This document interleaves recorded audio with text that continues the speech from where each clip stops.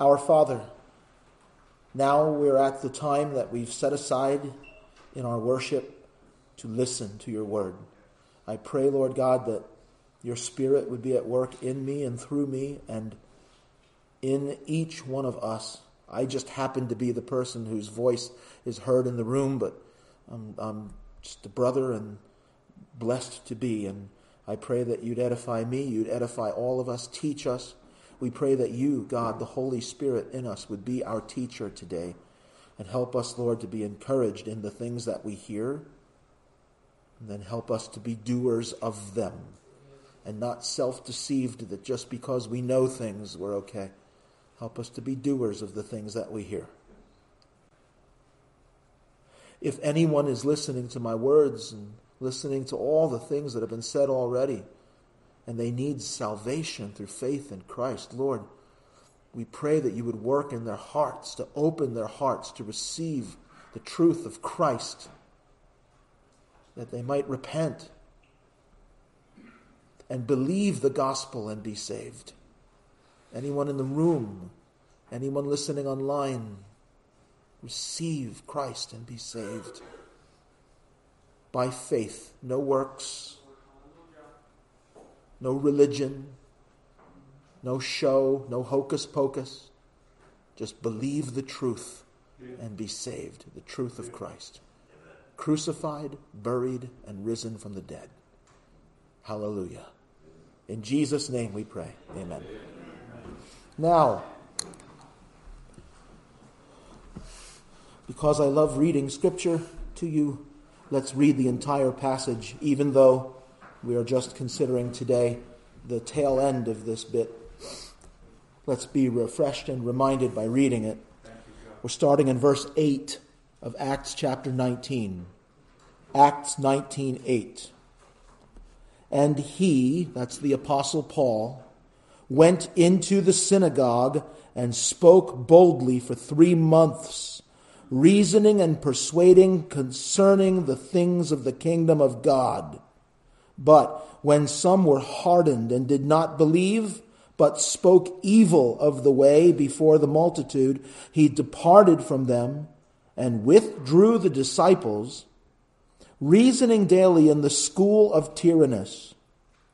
And this continued for 2 years. 2 years.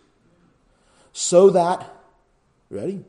All who dwelt in Asia heard the word of the Lord Jesus, both Jews and Greeks. It's magnificent.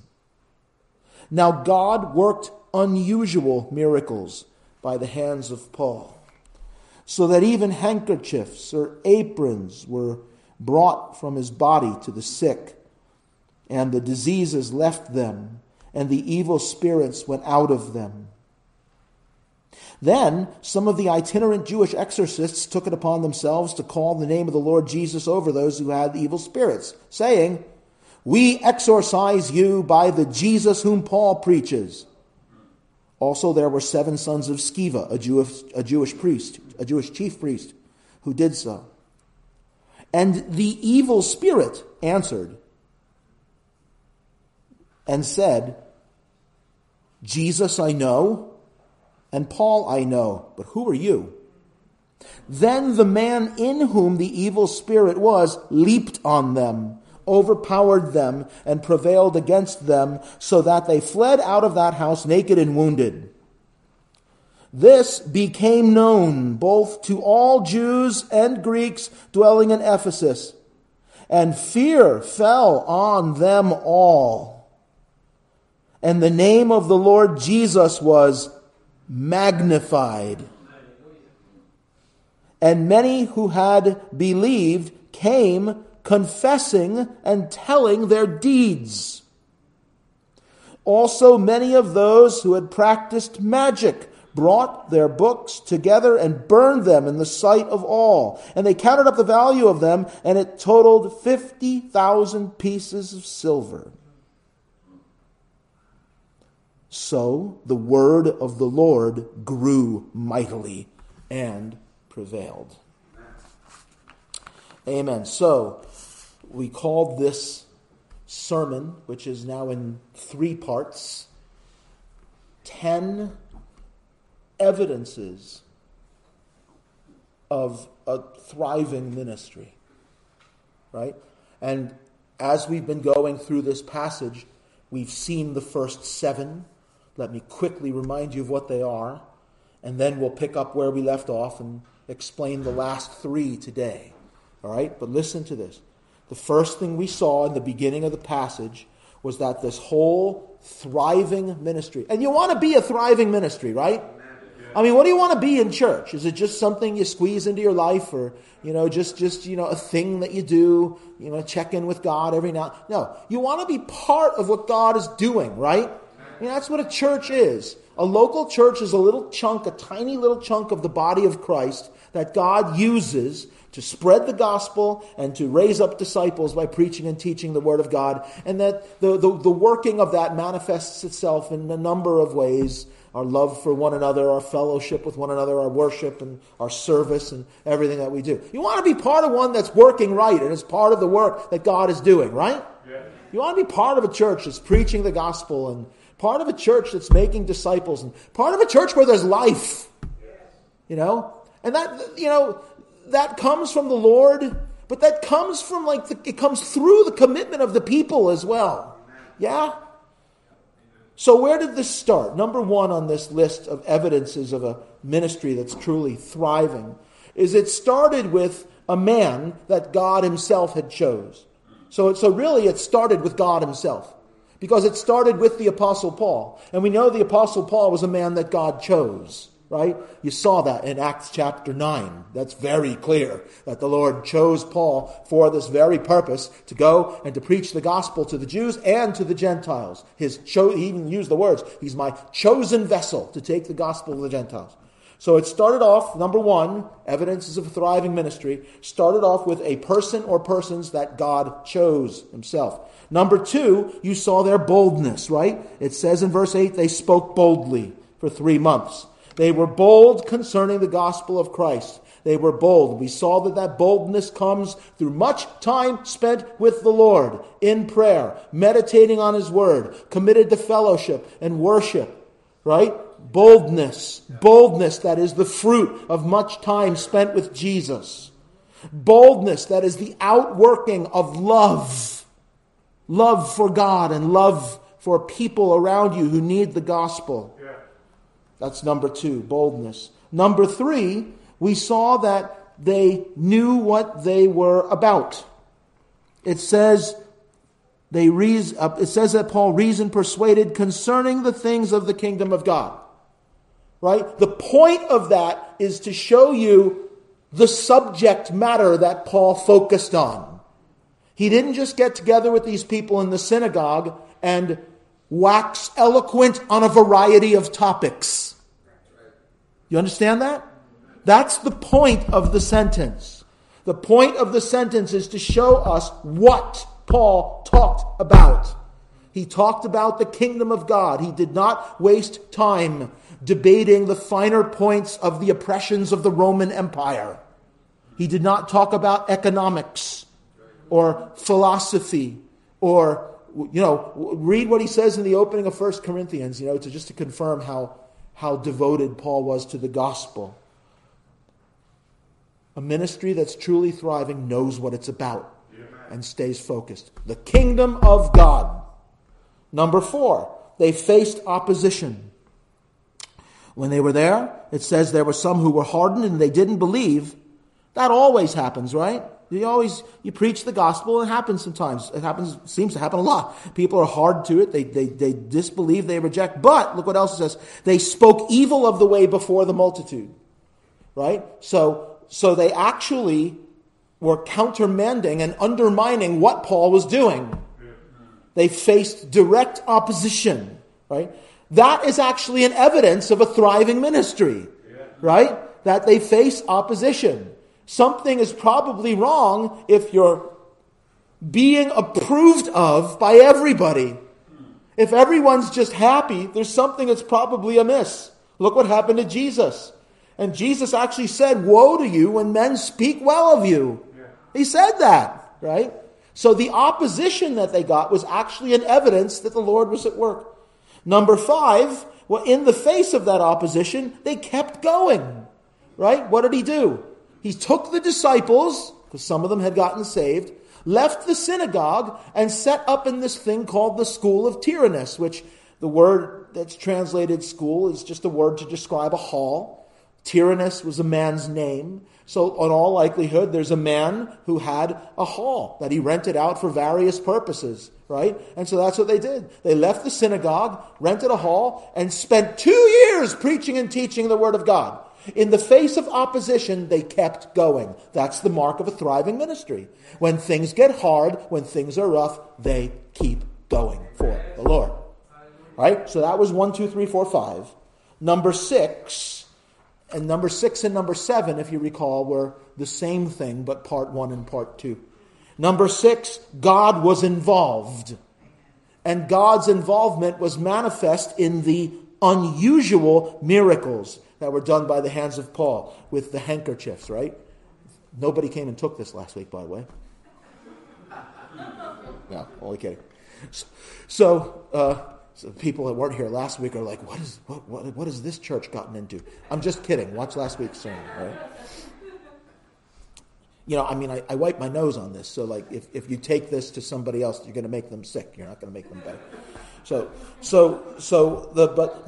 You focus in on the word unusual, right? I mean, a miracle itself is miraculous. I mean, it's right in the word, right? But this actually says unusual miracles. So it was even more like unusual. I mean, miracles themselves are by definition unusual. But here we get an adjective that says they're unusual miracles. So like, you have to be careful about that. But what it was a manifestation of was, it's not a command that every church should like take hankies up to their pastor and touch him and then go take. That's not what it means. It's to show that God was involved. God was with them and God was in what they were doing. That's a very significant mark of a ministry that's truly thriving. God is in them and working in them. And then part 2, which is number 7 on my list, of God being involved, was what happened with these 7 sons of this Jewish chief priest, Sceva, right? What happened was, it looks like a tremendous failure, but it's something that God actually used to continue to be involved with these people, right? Because, so these Jewish sons of these chief priests, they tried to invoke the name of Jesus because they heard Paul do it. They tried to copycat. This is why you don't read the Bible and just copycat what's in it. You have no idea what you're getting involved with. You don't just read about the most sensational and the most miraculous things that happen in the Bible and say, oh, we're supposed to be doing that too. This is why you don't, because that's what these people did. They heard Paul invoking the name of Jesus and seeing demons cast out of people, so they simply said, we're going to do that too. And guess what? The demon in the person noticed. Weird, right? The demon in the person said, yeah, Jesus I know and Paul I know, but who are you? And then the demon overtook the person's body in whom it was inhabited and used the person's body to trash these 7 guys. You understand? But what was the result of it? Great fear fell on everyone, and it caused the word of the Lord to spread even further. See? Even in that, God was with it, and God was in them. So, point number 6, God was involved, part 1. Point number 7, God was involved, part 2. Got it? Now we're ready to press forward. So those are your 7 so far evidences of a truly thriving ministry. I got 3 more for you in this passage. So here we go. Now we are at verse 18. All of that review took you through all the way up through verse 17. Although I don't know if I made enough of the word magnified. Did I? Maybe I did, but I'm going to again. The word of the Lord was magnified. That means exactly what you think it means. To magnify something means to make it bigger, deeper, right? The magnification of something means to blow it up so it's just plain and obvious to everybody around, right? That's what happened. That was God's involvement with them. That's what I want here. That's what I want in my own life. I hope that's what you want in the church. That the word of the Lord is magnified. There's actually more to say about this because it's what verse 20 says, so we'll get there. But, okay, so here we go. Verse 18. Here's point number 8. Ready? Many who had believed came confessing and telling their deeds. When I read that, my mind kind of went back to the story of John the Baptist. And this is kind of how it all started before Jesus even publicly came on the scene. It says that John the Baptist was baptizing people in the Jordan River, and he was preaching to them and warning them, and he was there to prepare the way for the Messiah who was about to arrive. And one of the things at one point that he said that the Bible records is he said to a group of them that had come out, "You brood of vipers, who warned you to flee from the wrath to come?" And he told them what? To bear fruits worthy of repentance. Right? And so the scripture says concerning the ministry of John the Baptist that many multitudes went out to him at the river and were baptized by him, what? Confessing their sins. They're actually confessing their faults. I believe this is a mark of a thriving ministry, is that people in humility. See, a thriving ministry is not just one where you're gathering lots of people in. You can skip over the issue of sin. You can skip over the issues of evil in people's lives. You can just kind of leave people alone and let them be comfortable and let them just continue walking in sin and destructive and God-dishonoring behavior. And you can build a big crowd that way that would outwardly make it seem like it's thriving. And it's not. It's a whitewashed tomb. A thriving ministry is not necessarily big, but a thriving ministry has in it people who are humble. Humble. There are people who are humbled at the presence of the holy, almighty God. They're like Peter, who when he saw the miracle that Jesus did in causing his nets to be filled with fish and pulled it into the boat, what did he say to Jesus? He didn't say, "Jesus, praise your holy name. Would you please go fishing with us every day?" No, you know what he said? He said to Jesus, "Depart from me.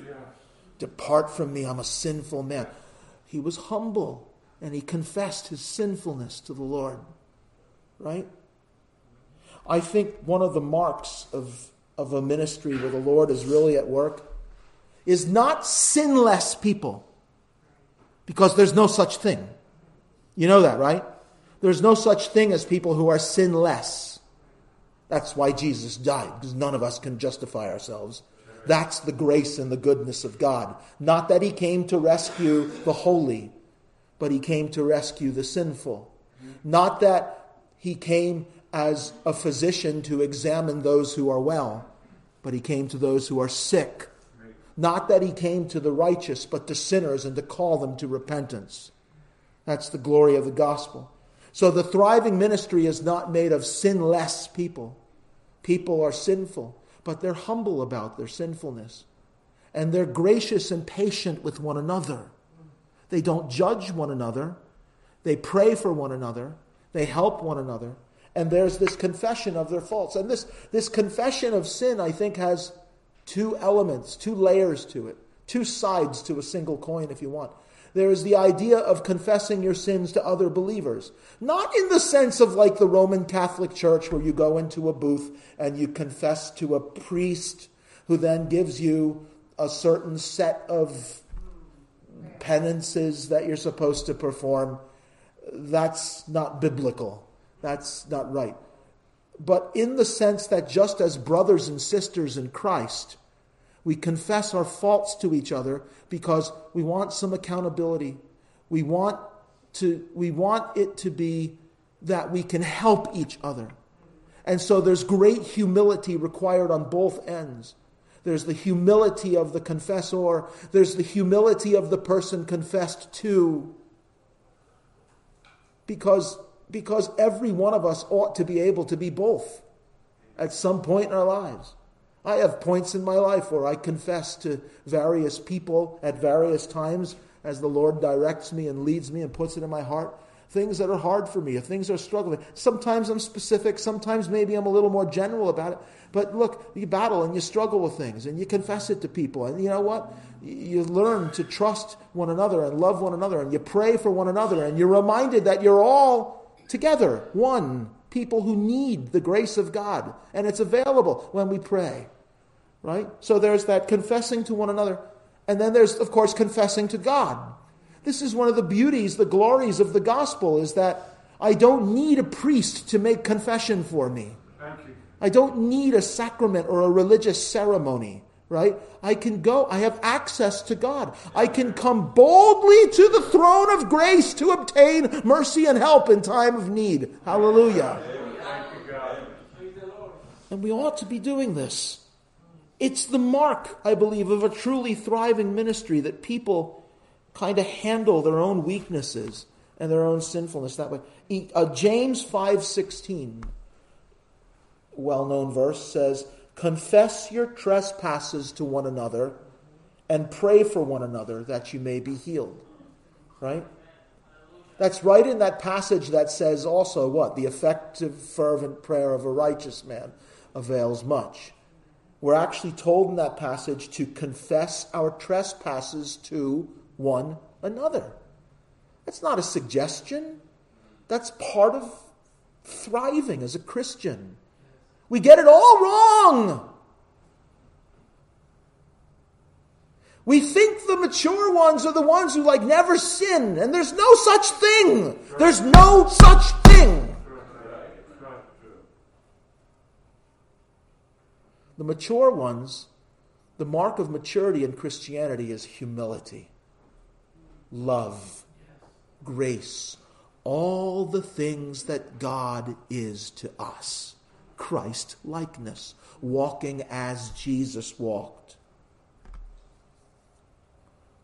We ought to be able to build quality, meaningful relationships with each other in the church. Listen, our walk with God ought to be a quality, meaningful relationship. Right? It's not about high church. It's not about religion. It's not about statues and altars and candles and sacraments and rituals. It's not about recited creeds and prayers. Christianity is about real, tangible reconciliation to God. We are alienated from God and we are reconciled to Him. His Spirit is in us and His Spirit causes us to cry out, Abba, Father, Daddy. You know, when the Apostle Paul preached in Athens, what did he say to those pagans? He said, God's not far from each one of us. They were pagans. They worshipped statues. And you might say to them, boy, those people are really far from God. He said, God's not far from each one of us. You know, because God is a God that through Christ has made Himself available and has invited you to reconciliation and a day-by-day walk relationship with Him. And then one of the outworkings of that is we, as fellow temptation and sin strugglers, hello? We form quality relationships with each other that are mature to the point that we can even confess our sins to each other and pray for each other that we may be healed. unpacking what the word healed means as it's used in that passage is another subject for another day. I don't have enough time to do all that today. But the idea that I'm picking out of that verse for now is that we ought to have those relationships. 1 John, what did he say? If we say we have no sin, we deceive ourselves, and the truth is not in us. There are many ways, we said this last Thursday night, right?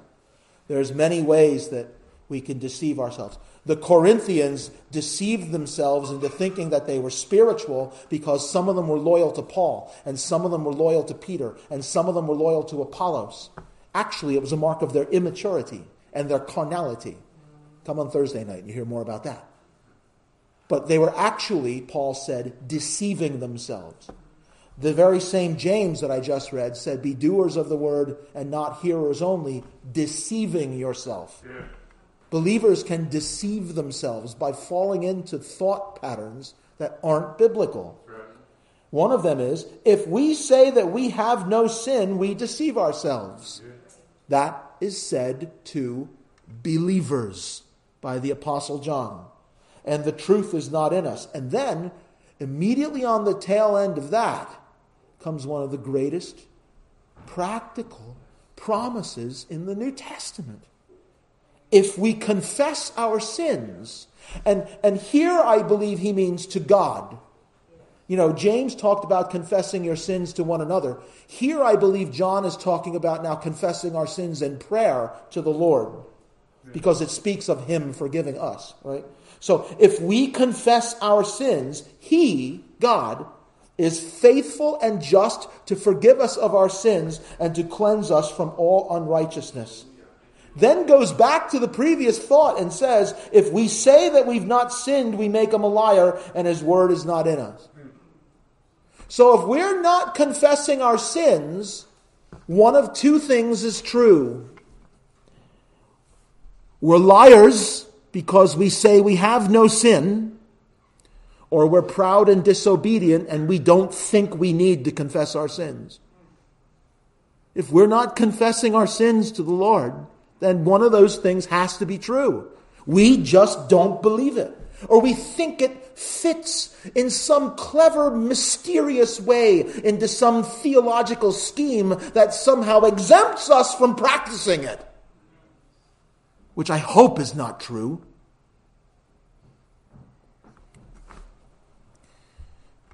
This is not the confession of a lost sinner. You're not saved. This is not an evangelistic verse. This is not about asking lost, unregenerated people to confess their sins that they might get saved. You don't get saved by confessing your sins. You get saved by believing the gospel when your faith is in Christ. This is a message to Christians. Our sins have been removed from us as far as the east is from the west, and he will remember them no more. We are forever justified. We are forever reconciled to God by his grace through faith in Christ. His promises are rock solid and assured and irrevocable. Praise God for that, right? However, as we walk day by day and we struggle and we battle with temptation and sin, there can be strain in the what? Relationship. This is why religion is so deadly, because religion obscures the relationship. And Christianity is supposed to be about a relationship between us and our beloved, beautiful, wonderful Heavenly Father that he invites us by his grace into. And religion obscures that and gives us theologies and creeds and rules and sacraments and all sorts of mysterious, propped up, holy looking things. And it's not supposed to be that. It's in here and it's in here. And I go and I worship the Lord, and I'm reconciled to him. And when I struggle and battle sin, Lord, listen, we're taught it. When Jesus taught us to pray, part of what he taught us to pray was to confess our sins, right? Forgive us of our sins as we forgive those who trespass against us. Jesus taught us when he taught us to pray, to confess our sins and to forgive others of theirs. Christianity is no place for people who hold judgment over one another. Right. And you know what? If you confess your own sins, you ought to find it a little easier to forgive other people of theirs. Yes. Do you get it? In this life, inhabiting these temporary, corrupted vessels that we're in, these bodies, the inclination to sin is still there, even though we've been redeemed. Thus, Paul says, the things I want to do, I don't do. The things I don't want to do, these I do. What a wretched man that I am. Yes! That's why we're told not to grieve the Holy Spirit, because we can. It's why we're called to not quench the Holy Spirit, because we can. One of the marks of a thriving ministry is that the people confess their sins. They confess their faults. There is humility. There is grace. There's an absence of personal judgment. Nobody looks down on anybody else. Because, listen, if for one split second God chose to look down on us, we're finished. Remember that. But God doesn't look down on us. He looks upon the sacrifice of his own Son. And the righteousness of Jesus has been imputed to us, credited to us when we believed. That's how the Lord looks at us. Thank God for that. And so our life should be characterized by confessing our faults to one another and confessing our sins to the Lord. We should have strong relationships with each other, and we should have a strong relationship with God. It should all be characterized by grace, grace, grace, grace. Nothing is a worse stinking hypocrisy than Christians who promote the grace of God and exercise none of it in their lives.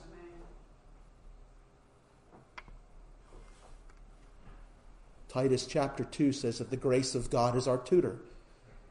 The grace of God is a tutor that teaches us how we ought to live. Read it for yourself. In Christianity, a thriving ministry. Look what they were. Listen. Go back. I haven't mentioned Acts in a little while here now, but go back to Acts and look what they were doing. It says in verse 18, many who had believed came confessing and telling their deeds. That was the Holy Spirit at work in them.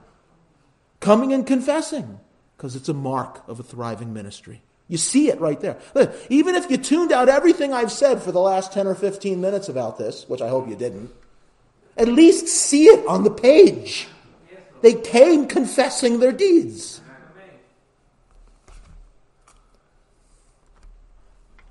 Christians, be gracious with one another. Be kind truly to one another. Christians, be to one another what you want God to be to you. Be to one another what you're counting on God being to you. There's a place for rebuke. There's a place for discipline.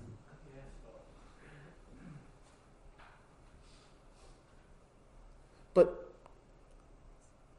can't you see, isn't it self-evident that in the day-by-day living out of life as a Christian, we ought to be gracious and patient with one another and forgiving one another, because we're all the same in a sense. God's grace hasn't opened my eyes so I can spot everybody else's sin.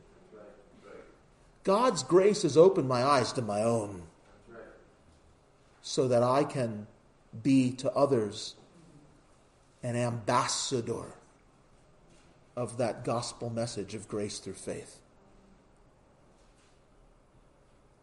Man, there's power in that. That's an evidence of a thriving ministry. The people confessing their faults. Now, next, number 9, verse 19. Look at this. Also, many of those who practiced magic brought their books together and burned them in the sight of all. 50,000 pieces of silver.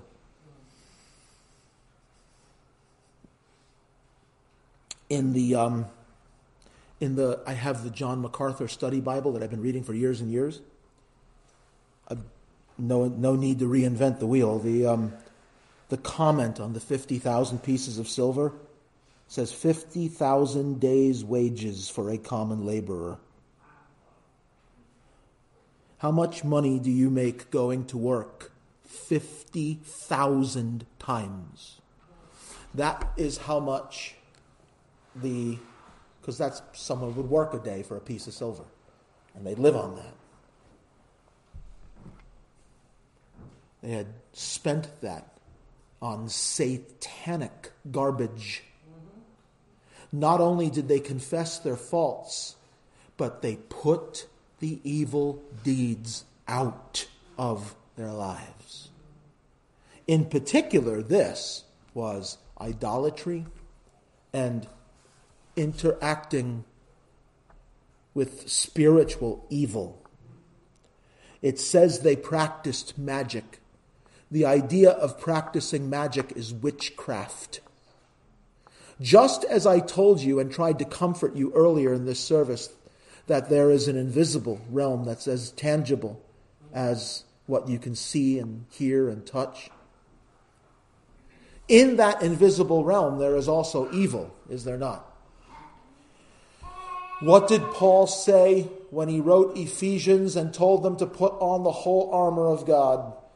He said, we don't wrestle with flesh and blood. He talked about wrestling with principalities, powers. You know this, right? Yeah. He talked about wrestling with principalities and powers, spiritual wickedness in heavenly places. The idea of that is there is wickedness in the unseen realm as well. And through their practice of magic, they were accessing it. And they had books 2,000 years ago. They had books who told them how to do it. And it's all there today. And it's a lot easier to access now. Click, and you're in. You know, my younger folks that are friends of mine, friends of my kids, know more about technology than I do, and they've been talking about like the metaverse. That's like a big thing now, right? Facebook that we're broadcasting on right now calls itself, like the parent company calls it Meta, and behind that is like a desire to create basically an entire virtual existence. Can you even begin to imagine what kind of stuff that people could be exposed to in such a place? My wife read me an article about mega churches partnering with social media giants to develop virtual Christianity. May I say to you, that's the last thing that we need. May I say to you, the passage I'm reading to you today has got nothing to do with virtual anything. We're trying to talk about some real, thriving Christianity. Aside from what you might experience in the cyber world, there's witchcraft, there's fascination with evil symbology, evil forces. People get involved with, the seemingly innocent things like the tarot card reader at the carnival. Some of the spiritual foundations to the practice of yoga. Some of the things that are just like seemingly innocent in the common everyday lives of people. I'm telling you, man, you got to be careful of what you expose yourself to spiritually. Yeah. Spirituality and the invisible realm is real, and there is one good path in it only. Yes. One only. Amen. And that is God, Yahweh of Abraham and Isaac and Israel, who is approached only through faith in Jesus Christ, his Son. We worship him by reading and studying and meditating on his word, the Bible. We pray to him in Jesus' name. We fellowship with one another. That is our spiritual life. And we put on the whole armor of God that we may wrestle with the evil. And without that armor, you're vulnerable. Well, one of the marks of the thriving ministry here was that these people were putting that stuff out of their lives. Right? I'm not saying bring all your stuff here and burn it. In fact, don't. But you know what? Get the stuff out of your life that doesn't belong there. Hey, listen. I'm not talking about some that's legalistic. I'm not being legalistic. You're saved by the grace of God. All right? But once you've been saved, there are some things in your life that shouldn't be there, that are abundant in the world. And just because it looks fun and lots of people in the world do it, and you may think in some external way it seems innocent, there's all kinds of garbage that we should be putting out of our lives. It goes hand in hand with the previous point. We're humble, we battle, we struggle, we confess our faults to one another, we pray for each other that we may be healed, but then we don't just run back out into all of the stuff. That's why they burned the books. They didn't put them in a storage facility. They burned them. They didn't put them aside in case they changed their minds. They burned them. So listen to this. Ephesians 4:31 says, "Let all bitterness, wrath, anger, clamor, and evil speaking be put away from you with all malice." Bitterness, wrath, anger, clamor, evil speaking. Okay, that hits a little closer to home, right? That's not like witchcraft, but that's evil practice in our own hearts. What did Jesus say? He said it's not that which enters into a man that defiles a man, but what comes out of him, because it starts in his heart. That's where this stuff, bitterness, wrath, anger, clamor, evil speaking, they start in the heart and they come out. And that's why Paul wrote to believers and said to them, "Let all bitterness, wrath, anger, clamor, and evil speaking be put away from you with all malice." 2 Corinthians chapter 6, famous passage, right? Everybody reads this passage and assumes that it's like teaching about marriage, about why you're not supposed to marry an unbeliever. Okay, I think there's application there, but it's not really what it's about. It's not really what he's talking about in that passage if you read it. 2 Corinthians chapter 6 verse 14 says, "Do not be unequally yoked together with unbelievers." Right? Which has application to marriage and many other things. "For what fellowship has righteousness with lawlessness?" Listen to the plain rhetoric that is used here. "And what communion has light with darkness?" Light being emblematic of truth and goodness, darkness being emblematic of lies and evil. What communion, that is to share together. And what accord or agreement has Christ with Belial? Belial is one of the names that among ancient Jews and even ancient Christians would be used to describe Satan. So in other words, the point is, what accord, what agreement do Christ and Satan have with one another? They don't. Or what part has a believer with an unbeliever? In other words, really, when you get down to it, what does a believer and an unbeliever, what do they really share? Well, we share some commonalities in the human experience, but spiritually we share nothing. Right? We share the same pre-Christ experience, but once we've come to Christ, the unbeliever needs to come to Christ. What agreement has the temple of God with idols? For you are the temple of the living God. See, there's the religion versus relationship thing. Christianity is not about gathering in a temple. You are it already. You gather with the temple. You are the temple. It's a relationship with God. It's a walk with God. It's moment by moment, experience by experience, encounter by encounter, hour by hour, day by day, step by step, struggle by struggle, triumph by triumph, joy by joy, sorrow by sorrow, walking moment in moment, arm in arm, hand in hand, hearts intertwined with God Himself. That's the blessing of Christianity, reconciliation to God. You are the temple of the living God. As God has said, now listen to this, I will dwell in them and will walk among them. I will be their God, and they shall be my people. Therefore, come out from among them and be separate, says the Lord, and do not touch what is unclean, and I will receive you. That's what was going on there in Ephesus. They were taking the unclean, which the wicked spiritual stuff that they were part of, And they were bringing it and burning it. They didn't want to touch it anymore because they had been promised by the living God that he would be their God and walk among them. Hallelujah! Hallelujah! I'll be a father to you. What? We just read over those words and it's like it conjures up some doctrinal thing or some theological thing. I love doctrine. Good doctrine is very important. Theology is wonderful. But sometimes we just relegate to thought things that we don't think about, which is a weird way to say it, but I think it's true. We relegate to some academic principle, something that we're supposed to experience. Right. Amen? God says, I will be a father to you. Hallelujah. God says he'll be a father to us. I will be a father to you and you shall be my sons and daughters, says Yahweh Almighty. And then you know what conclusion he draws? Paul does. Therefore, having these promises, beloved, ready?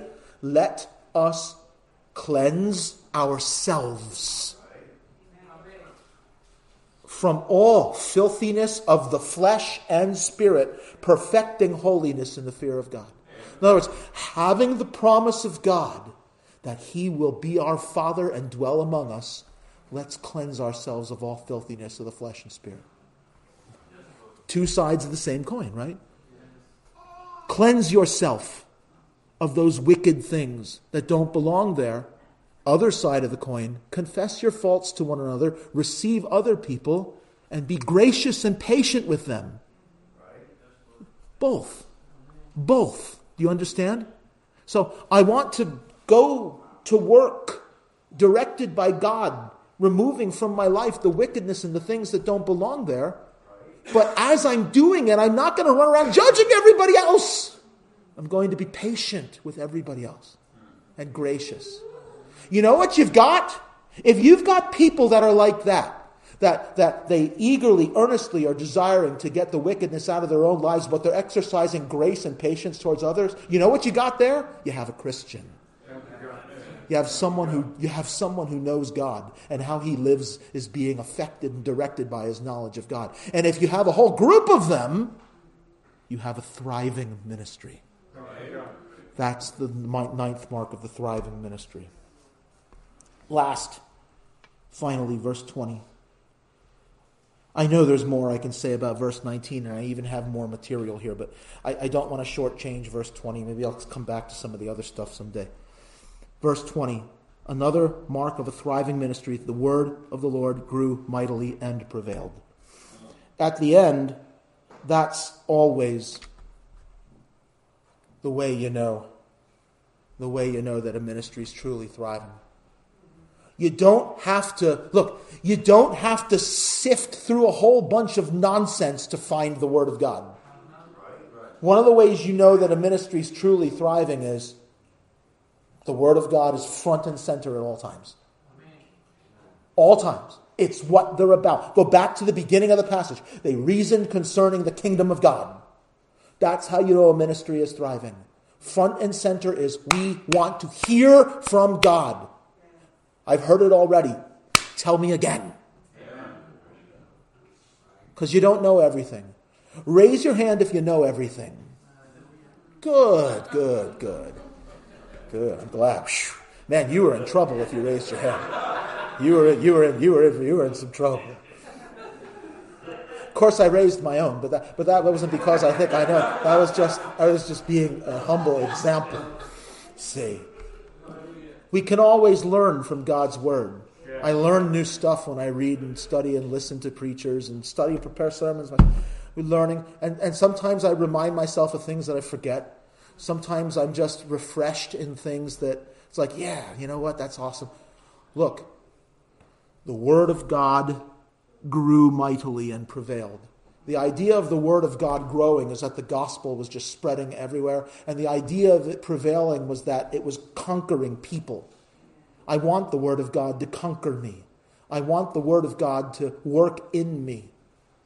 Bring me to truth. Affect my life. Govern my faith with God and my relationship with others.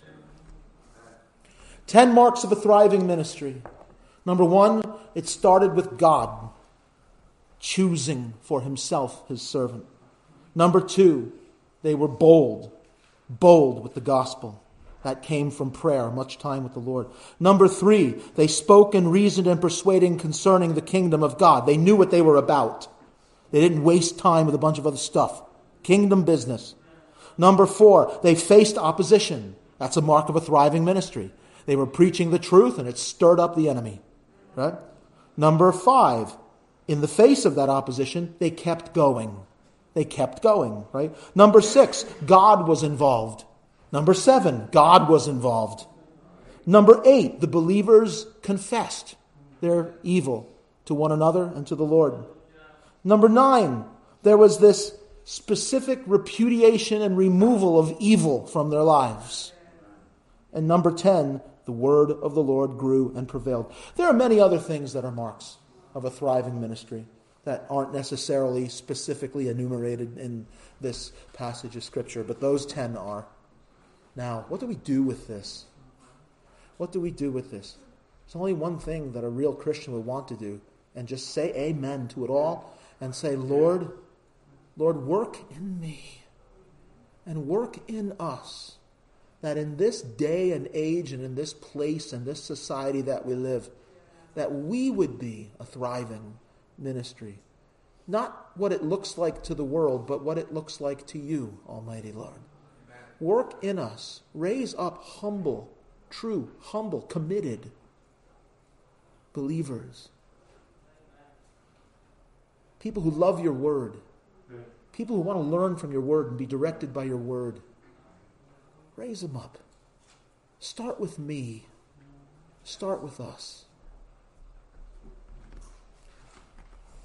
I think for time's sake I'm going to leave it there. Well, I'm not going to sing the last hymn today. A number of my singers had to leave early anyway, so that works out. But let's bow before the Lord and pray. Dear Father in heaven, we thank you, Lord, so much for this time that we've had together today.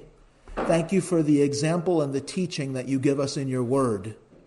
Help us, Lord, to be corrected by it if need be. Help us to be encouraged by it, certainly edified and built up. And help us to be doers of your word and not hearers only. Lord, I think you can see, and I think everyone who's watched and listened can see, I'm not presenting here a list of things that people need to do in order to be saved. This is about people who have been saved by your grace. But Lord, if there's anyone watching or listening to this who has issues concerning their own salvation, may they please see that there isn't salvation in any other, just in the Lord Jesus. Right. The only name given under heaven by which we must be saved. We pray, Lord God, that everyone listening to this would recognize that their salvation can be in Jesus only. That you, Lord Jesus, gave your life for our sins, were buried, and then you rose from the dead. So the righteous requirement of the law was satisfied in your death. Death and its power have been destroyed, and those who are yours through faith in Christ will never die. We walk in humble reconciliation now and look forward to an eternal future, even with a new body in your kingdom. May someone please come to faith in Jesus.